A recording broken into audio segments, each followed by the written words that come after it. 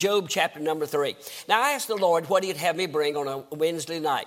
I realize I'm preaching to the choir tonight. There could be a lost person here, but that's not who we're preaching to per se. Always good to have somebody get saved, surprise us in the service. But nobody's told me about anybody here that doesn't know the Lord as Savior. Not only that, but you folks are here on a midweek service. That means you're not nominal drop-in Sunday morning Christians. You love the Lord. You want to do right. You're serious about serving the Lord. But here's a message that all of us need from Job chapter number 3, and I'd like to begin reading in verse number 1. Now, before I get into the scriptures, let me remind you of Job's great trials, Job's great troubles, and won't get into all the theology that God was proving him to show the devil he had somebody that would love and serve God, not just for the blessings of God, but for the God of the blessings, and there's a world of difference. And but anyway, man, he buried 10 children in one day. His wife told him to curse God and die. He had boils from head to toe. He was sitting in an ash heap, scraping his sores with a potsherd. He had gone through it, and all of a sudden, he's in a dark hour. Now, I want to show you in Job 3, beginning in verse 1. Everybody stand up for Jesus. I'm going to come up. I'm not going to preach so fast that it won't do you any good.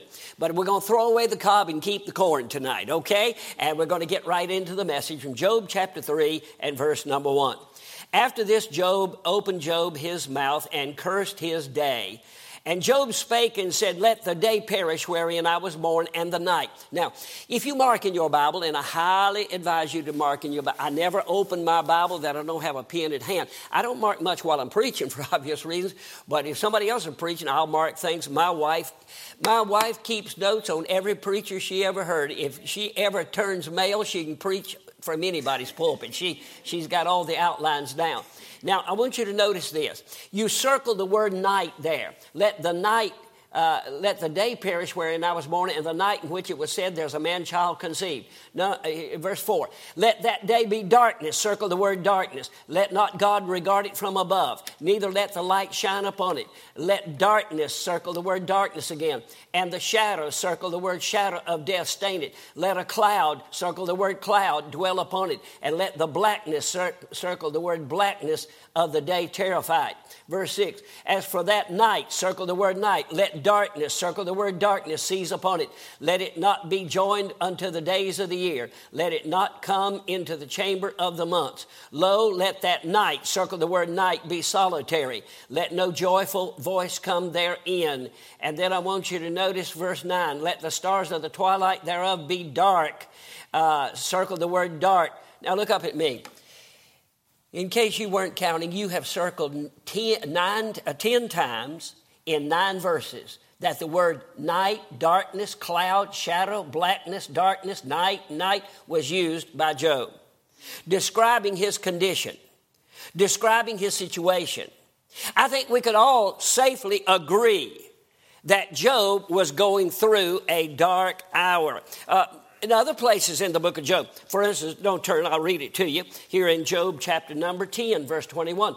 Before I go whence I shall not return even to the land of darkness and the shadow of death, a land of darkness as darkness itself, and of the shadow of death without any order, and where light is as darkness, gloominess, night. He was in a dark hour. Everybody goes through dark hours. I'm coming up on, I'm within 3 years of 60 years of preaching. Alan, if you and Alan can believe it, we celebrate this year 50 years at Marion Avenue Baptist Church. 50 years. I was 27 years old when I started the church with 4 men and their wives. And it wasn't many years after that, we met Alan and Ellen down at Cedar River Baptist Camp. And but 50 years has gone by. And there's some things, and by the way, is this remote on? Does anybody know? It is on. Okay, good. Can you hear that? All right. I just want to make sure it's on. And so 50 years has taught me several things that you only learn through the years. But one thing is this. Everybody in the world goes through dark hours. all Christians go through dark hours. And sometimes the greater Christian they are, and the more they do for God, the more dark hours they go through and the deeper dark hours they go through. Charles Hatton Spurgeon, called the Prince of Preachers, had to be out of his pulpit as much as a month at a time. Depressed, dark. Actually, he had a nervous breakdown one time in the pulpit. The deacons had to come and remove him from the pulpit and talk him out of resigning his church. He was called the Prince of Preachers, Charles Hatton Spurgeon. Martin Luther would get so depressed and dark that at one point his wife came in wearing a black dress, a black hat, and a black veil, which people wore in mourning in those days. And she came in and looked down and said, and he looked up at her and said, "Who died?" And she said, "Martin, God died." He said, "Woman, you're crazy. God can't die." He said, "Well, he must have. There's no way you could be acting like you're acting if God was still alive." And it became a point of conviction to him, and he got right with the Lord. My good pastor, Bobby Robertson, took a seventh grade education, took a church, run 150 and built it to 3,000. He only had a seventh grade education. One of the godliest men I've ever known in my life. The world's greatest pastor, and yet he went through seasons of darkness, had a complete nervous breakdown. I have preached for him. I have preached for him when I could have took a baseball and pitched it through the parsonage window, and he was listening on the radio, couldn't even be in the service because his nerves had tore him all to pieces, and he couldn't even be in the service, and he'd be walking the floor, gritting his teeth, saying, his wife's name, Jackie, said, "Jackie, I can't stand it, Jackie, I can't stand it." His nerves were all too pieces, but he was a godly man and a good man, and he went through that. And then David Brainerd, the great missionary to the American Indians, got so dark that often he said, "I wished for myself that I might die." Dr. R.G. Lee preached Payday Someday over 2,000 times in America,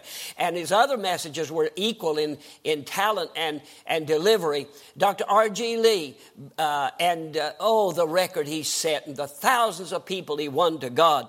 Dr. R.G. Lee would be out of his pulpit as much as a month at a time, depressed and nerves bad. One time, he and his wife just went away, and they'd slip in a little country church in the back without telling anybody who they were. And one such time, they slipped in the back of the church, and a little country preacher got up and preached Payday Someday, word for word. Not realizing Dr. R.G. Lee was sitting in a service that preached the sermon 2,000 times in America. And as Dr. Lee left, and he said to his wife in that charming southern drawl, "Did you hear that young man preach my sermon word for word?" She said, "Yeah, and he did a whole lot better job at it than you've been doing lately too. Did you know that?"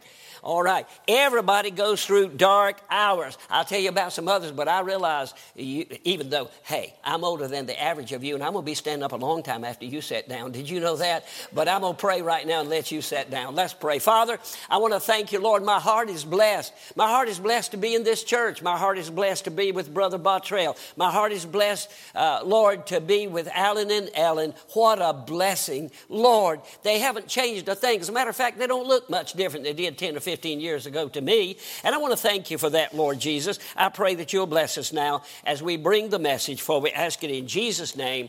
Amen. You may be seated, please. According to the Lord Jesus Christ, there was none greater born of women than John the Baptist. The forerunner of Jesus prophesied in the Old Testament. He was filled with the Holy Ghost from his mother's womb. He was the voice of one crying in the wilderness, "Prepare ye the way of the Lord." And yet, when he got down in prison, at least one time he got so dark and depressed, he told his own disciples, "Would you go over there and ask Jesus, is he really the Christ, or should we look for somebody else?" He was depressed and he was dark. Jeremiah, the great prophet, said, I'll speak no more in his name. I'm tired of people wiping their feet on me. And I preached right and nobody responded and nobody was listening. And yet he was dark he went through a dark hour. David, the sweet psalmist of Israel, whom God used to write most of the beautiful psalms. In Psalms 55, we read these words where David said, Psalms 55 and verse number 4. My heart is sore pain within me, and terrors of death are fallen upon me. Fearfulness and trembling are come upon me, and horror hath overwhelmed me. And I said, oh, that I had wings like a dove, for then would I fly away and be at rest. Lo, then would I wander afar off and remain. I just want to remain in the wilderness. He said, I just want to run away. I want to get away from all of it. I can't stand it. It's too heavy. It's too dark upon me. Every great child of God that I've ever known and got close enough to know anything about went through dark. Even the great Elijah that could pray down the power of God got down under the juniper tree and wished for himself that he might die. He said, Lord, it's enough, take away my life. And he was suicidal down under the tree. The Apostle Paul got depressed, and he said in fearfulness and trembling and pressed out of measure and distressed. And then he got all bumfuzzled with himself. He said, the good that I would I do not, but the evil that I would not that I do. Oh, wretched man that I am. He was going through a dark hour. But the darkest hour that anyone in the world ever went through was gone through by my Lord in Mark 15, 33 and 34. And I want you to listen to it here. Here's what it says. And when the 6th hour was come, there was darkness over the whole land until the 9th hour. The whole world got dark. And the 9th hour, Jesus cried with a loud voice, saying, Eli, Eli, lama sabachthani, which is being interpreted, my God, why hast thou forsaken me? When God himself was separated from God, and when Jesus, who was God incarnate, had his Father turn his back on him, and the whole world got physically dark. But there was the darkest dark that anybody ever went through when he couldn't see his Father's face anymore. That was the darkest hour anybody has ever gone through. And, Satan finds his fertile soil to bug you and lie to you and tempt you in your dark hour. That's when he does it. In Matthew 4, 1 through 4, Jesus had gone 40 days and nights without food, and Satan came to him. You get where you're physically drained or drawn, Satan will come to you. You'll get into darkness. I saw a funny sign in Cracker Barrel not long ago. I was walking through, you look at stuff while you're waiting on your food, and there was a sign that said, I'm sorry for what I said to you while I was hungry. I like that. How fickle we are. I mean, our physical condition changed just a little bit, and down we go. Now, when we go, everybody goes through dark hours. I've known dark hours. You've known dark hours. I do not know a great child of God that I've ever got close enough to know much about that didn't go through dark hours. Depression, downness, discouragement, despondency, no light at the end of the tunnel, that kind of thing. Now, when your dark hour comes, and it has, and will come again if you live long enough, then Satan has some things to say to you. And he always says them in your dark hour. So what message will he bring to you in your dark hour? The first one is the inward message of condemnation. The inward message of condemnation. Notice here we're open to our text in chapter 3. Now look in chapter 4. In chapter 4, then Eliphaz the Temanite answered and said, and here's what he said in verse 7. Remember, I pray thee, whoever perished being innocent. And then in verse 8, even as I have seen, they that plow iniquity and sow wickedness reap the same. Now, here's one of the 3 so-called friends of Job. Now, he's got something to say to Job in his dark hour. Now, really, Satan is speaking through him. And Satan will use people more than any other thing in your dark hour. Satan will use people more than sickness. He can use sickness. He can use trials. He can use testing. He can use financial loss and everything else. But he will use people more than anything else. So here's one of his 3 closest friends, and he says, whoever perished being innocent, whoever went through what you're going through and was not guilty of something. Here's the message. When you go through your dark hour, Satan will say this to you. There's something wrong with you. There's something wrong. You would not be going through this if you were right in every area. There's something wrong with you, and you're reaping what you're sowing. and you're no good. And Job fought back. And if you have any kind of victory in your Christian life, you're going to have to resist the devil. You know, I preached a sermon one time called Some Things You Run From and Some Things You Don't. You run from the flesh. You don't stand up to the flesh and temptation. You run from that, whether it's pornography or something else. But when it comes to Satan's lies to you and onslaught, resist the devil and he will flee from you. And so Job resisted. But I want you to notice here, he accused him. As a matter of fact, in chapter 22 and verse number 5, listen to what another one of these servants said. Chapter 22, verse 5. Is not thy wickedness great? He's talking to Job now. And thine iniquity is infinite. And he says, thou hast taken a pledge from thy brother for naught and hast stripped the naked of their clothing. Notice in verse 7, thou hast not given water to the weary to drink. Verse number 7, last part, thou hast withholden bread from the hungry. Verse 9, thou hast sent widows away empty, and the arms of the fatherless have been broken. Therefore snares are round about thee, and sudden fear troubleth thee. This is why you're going through what you're going through, Job, is because the way you treated people. Nothing could have been further from the truth than what he said. I mean, nothing. Job sought out. Listen, matter of fact, Job fought back. Notice in chapter 29, verse number 14. I'll read it if you don't want to rush over there. Notice here in verse number 12, because I delivered the poor that cried. That's what Job said. And the fatherless and him that had none to help him. Verse 13, last part of the verse. I caused the widow's heart to sing for joy. Verse number 15, I was eyes to the blind and feet I was to the lame. Verse 16, I was a father to the poor, and the cause which I knew not I searched out. The exact opposite of everything that these wicked friends were saying, motivated, inspired by Satan, and you're going to have to stand up to the devil. You're going to have to stand up to the devil. You just are. And in chapter 40 and verse number 6, now I'm on a time element here, so I don't have time to go into all of this. Chapter 40 and verse number 6, God spoke to Job. And God began to point out some things to Job. And you know what Job did? He repented. Oh, in a very great way. He repented. And he said, I've heard of thee by the hearing of the ear, but now my eye hath seen thee. And I realize my sin, oh, wretched man. And he got on the altar. Now, here's an important fact. Don't ever forget this. Allow the Holy Spirit of God and the Word of God to convict you, but never allow the devil to convict you. You see, if our heart condemn us, God is greater than our heart and knoweth all things. Satan will make you feel in your heart you've done wrong when you really haven't. He'll also make you feel right when you've done wrong. But he'll make you feel wrong when you haven't done anything wrong. You can't go by your feelings. You have to obey the Word of God, and you have to let God convict you, but don't let the devil. See, if you let the devil convict you, he'll take you down, but he won't bring you back up. But if God convicts you, he will bring you down. He will humble you, but then he will lift you up. Humble thyself in the sight of the Lord, and he will lift you up. The inward message of condemnation. Isn't it amazing what little it takes to throw us into a tailspin and put us into a dark, dark day? A child go into sin.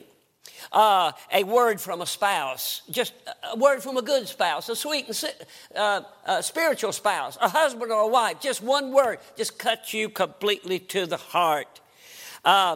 You cannot be thin-skinned and do much for God.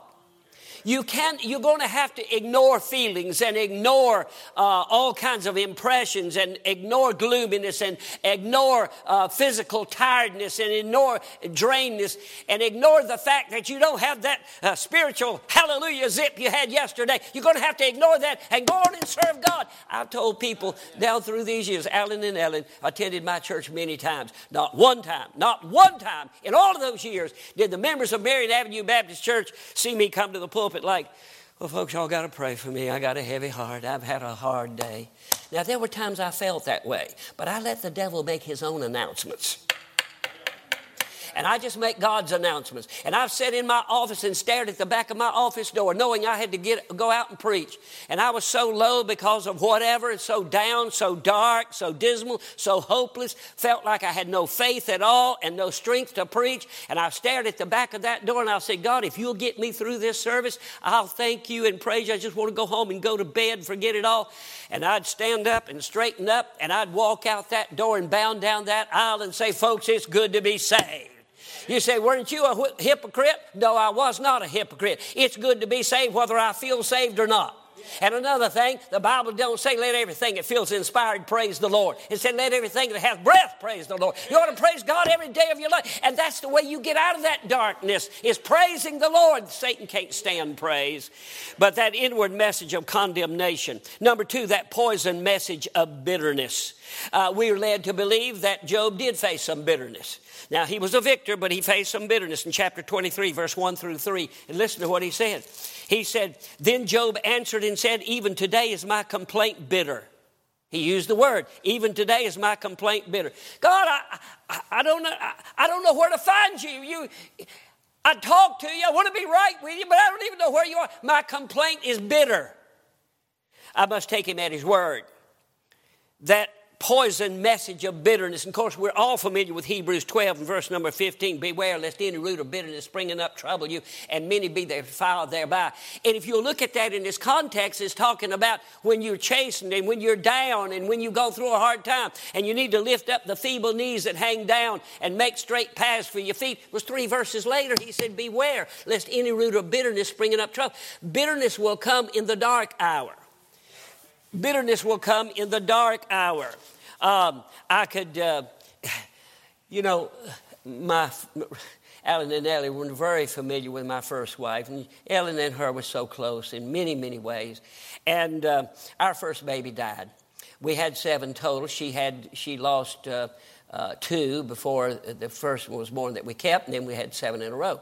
But the first baby came and lived a full 9 months, lived 2 days and died. And my wife almost died. 21 days before she could be out of bed. Had a doctor didn't know anything about, let her die. And it just about and finally they kicked him out of the hospital for malpractice. He didn't know enough to be a doctor. But anyway, it was a dark hour. And it wasn't long after that we were out visiting when she was finally able to get up. And we knocked on the door, and there was a baby crawling in filth and liquor and beer in the house, and a man and woman probably wasn't even married, walking around with no shirt on, and the house so filthy you couldn't breathe in it. And the devil crawled up her shoulder and says, now that's the way God does people. Yeah, people are going to have a Christian home and already prayed for the little baby and got a little bassinet waiting in a pretty little child's room waiting. God takes her babies, but people that are going to cuss and carry on and not go to church, and I couldn't lead them to the Lord, and they didn't want anything to do with God. God lets them keep their baby. And my wife got in a horrible, bitter mood and gave me permission to tell it later.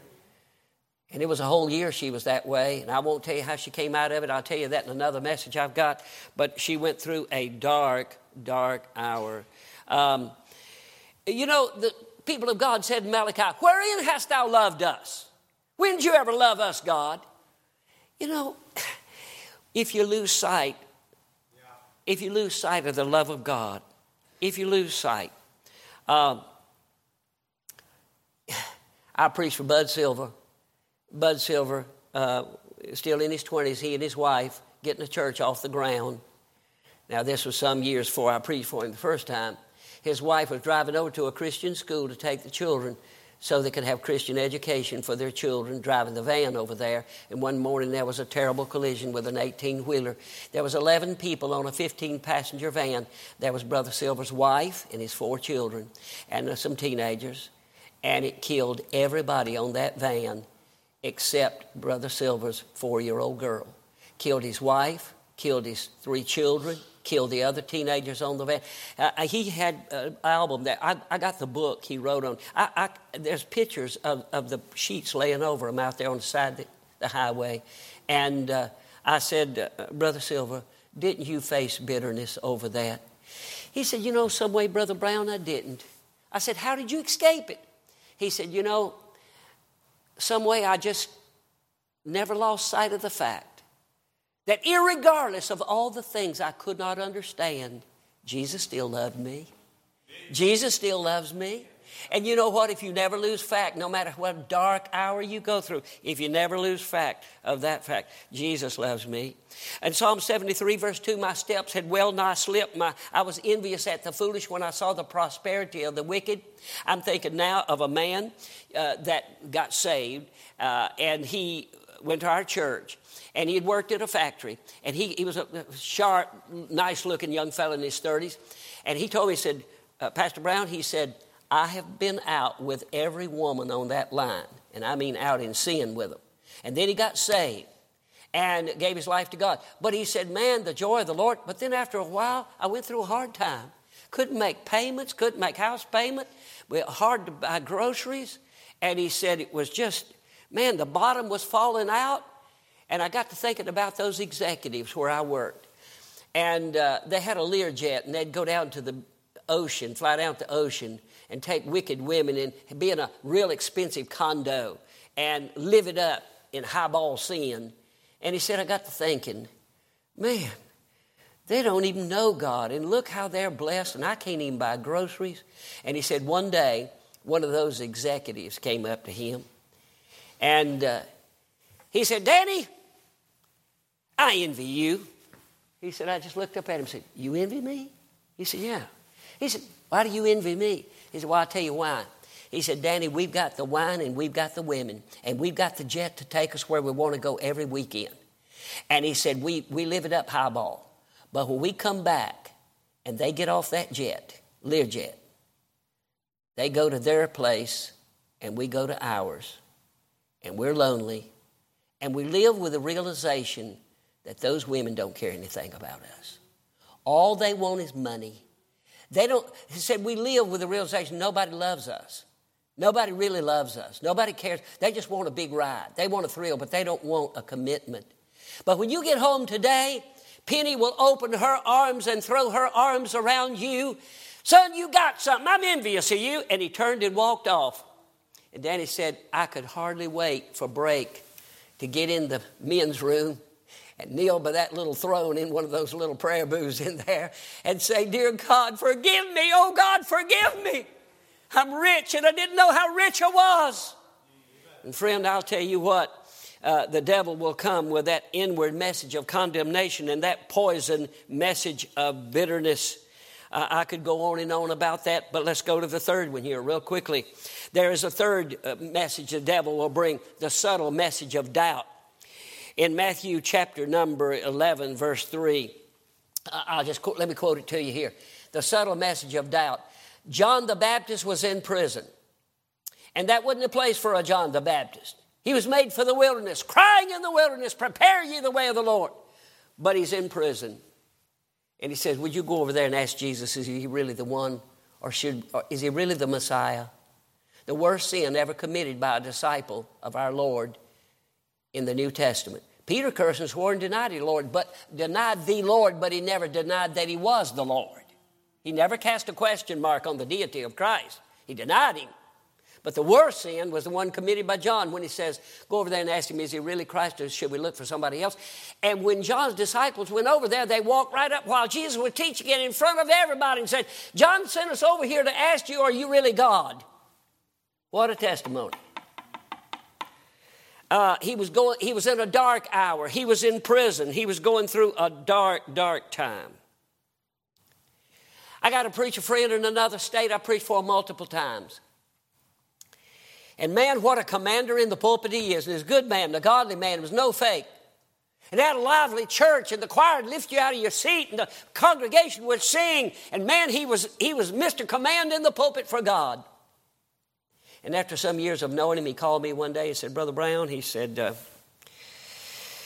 boy, you need to pray for me. He said, I'm the encourager, but I need somebody to encourage me. He said, I'm the one that lifts everybody, but I need somebody to lift me.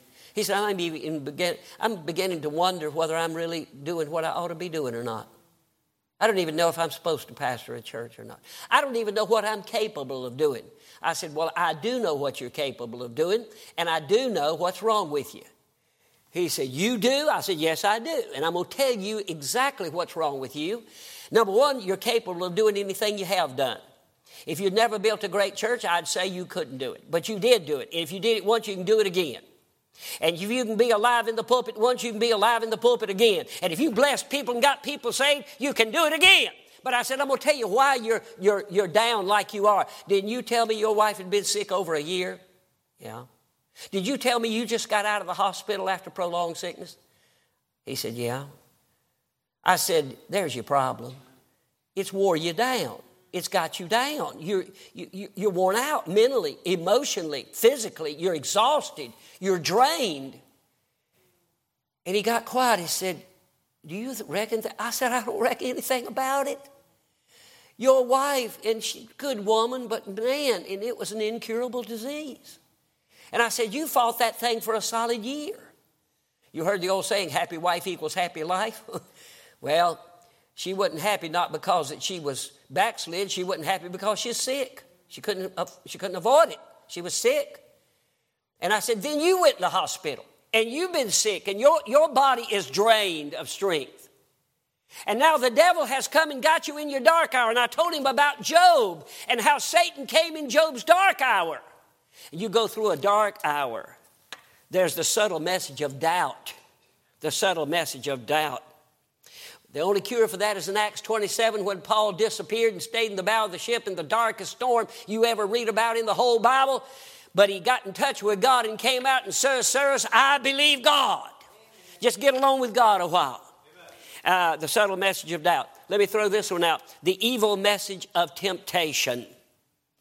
Boy, the devil will come to you when you get down, when you go through a trial, when you go through darkness. Let me relate some scriptures to you, if I may. In Genesis 37, verse number 24, listen to these words.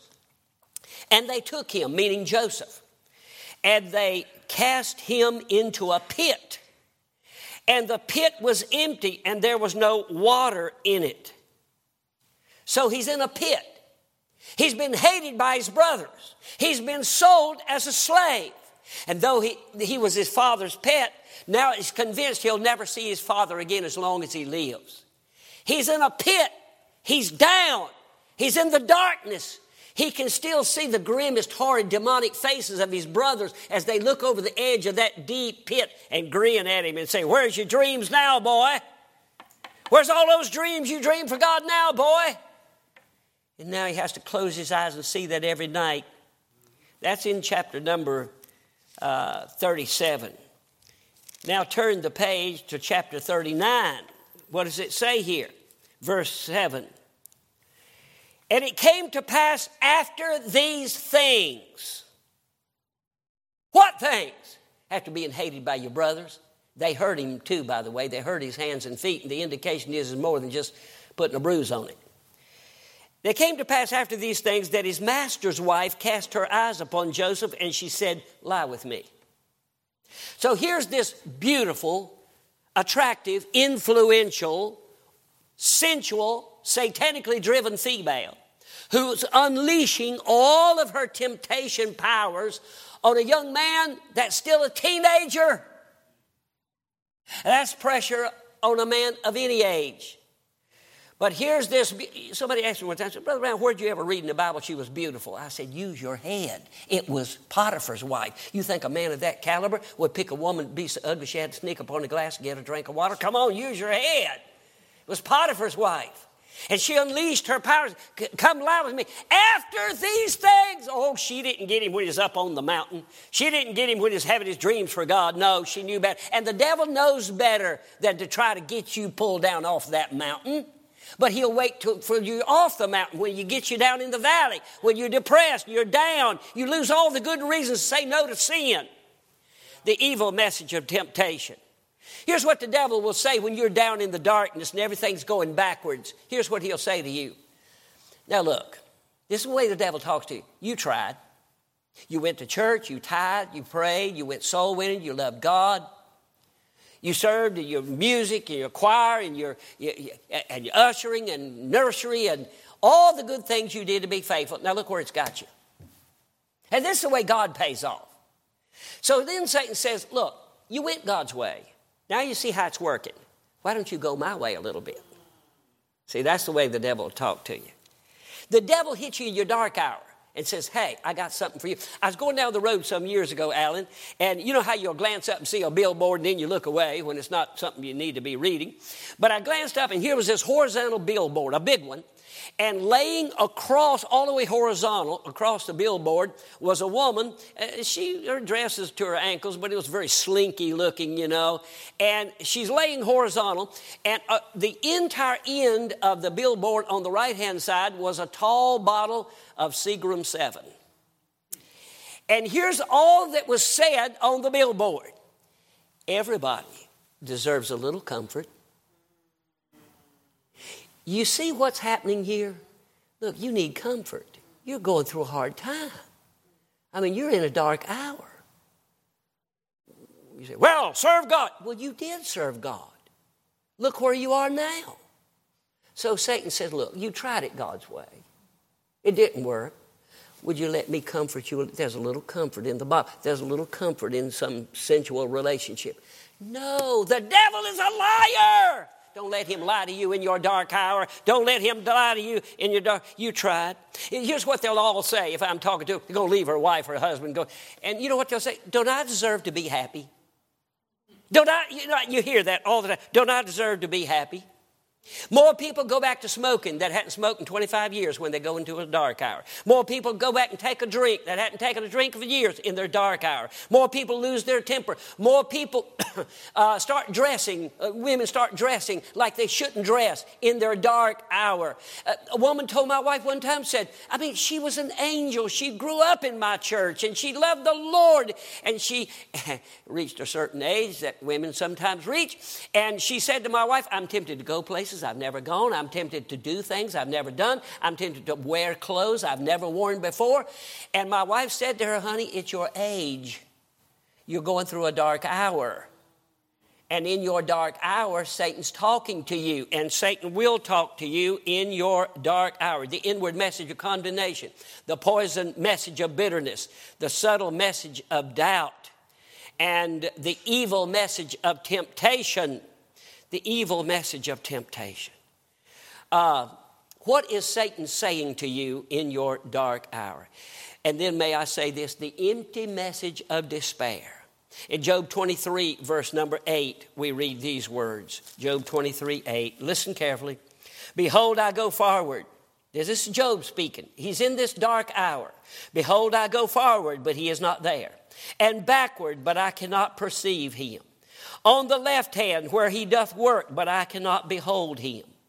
He hideth himself on the right hand, that I cannot see him. I'm looking for God. I'm looking for God everywhere, and I can't find God. He said, I'm despairing. I'm despairing. I'm frustrated. I'm totally, I don't know what to do. You know, David despaired when he said, I shall one day die at the hand of Saul. I shall one day die at the hand of Saul. He was despairing. And then he fled to, of all things, the enemy that he's supposed to be fighting, the Philistines. Jeremiah 20 and verse number 9 says, Jeremiah said, I said I'll speak no more in his name. He was going through a dark hour. He said, thou hast deceived me, Lord, and I was deceived. But in that verse 9 he says, but his word was as a fire shut up in my bones, and I was weary of forbearing, and I could not stay. There's a preacher that I knew well. I was in his church. He was going through a dark hour. It was kind of a prolonged thing, but it just came to head one week. I could take you to his church. I've been in it. And he had a bad week. His son wrecked the car that week, and I don't know that they had insurance on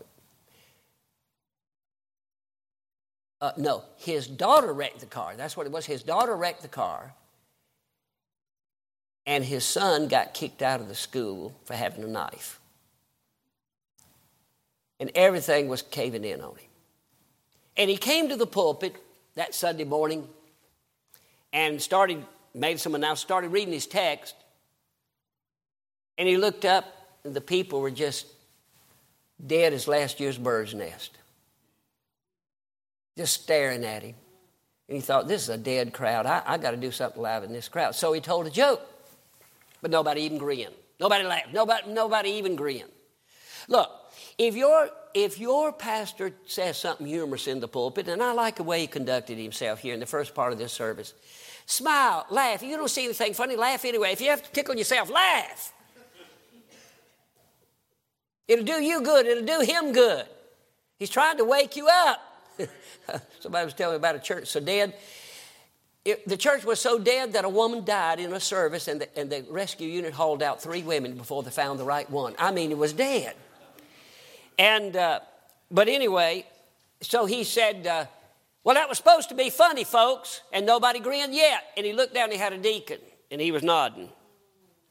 And he slammed his Bible closed, and he said, you'll have my resignation Saturday night. And he walked right around the pulpit, straight out the back door, and never came back.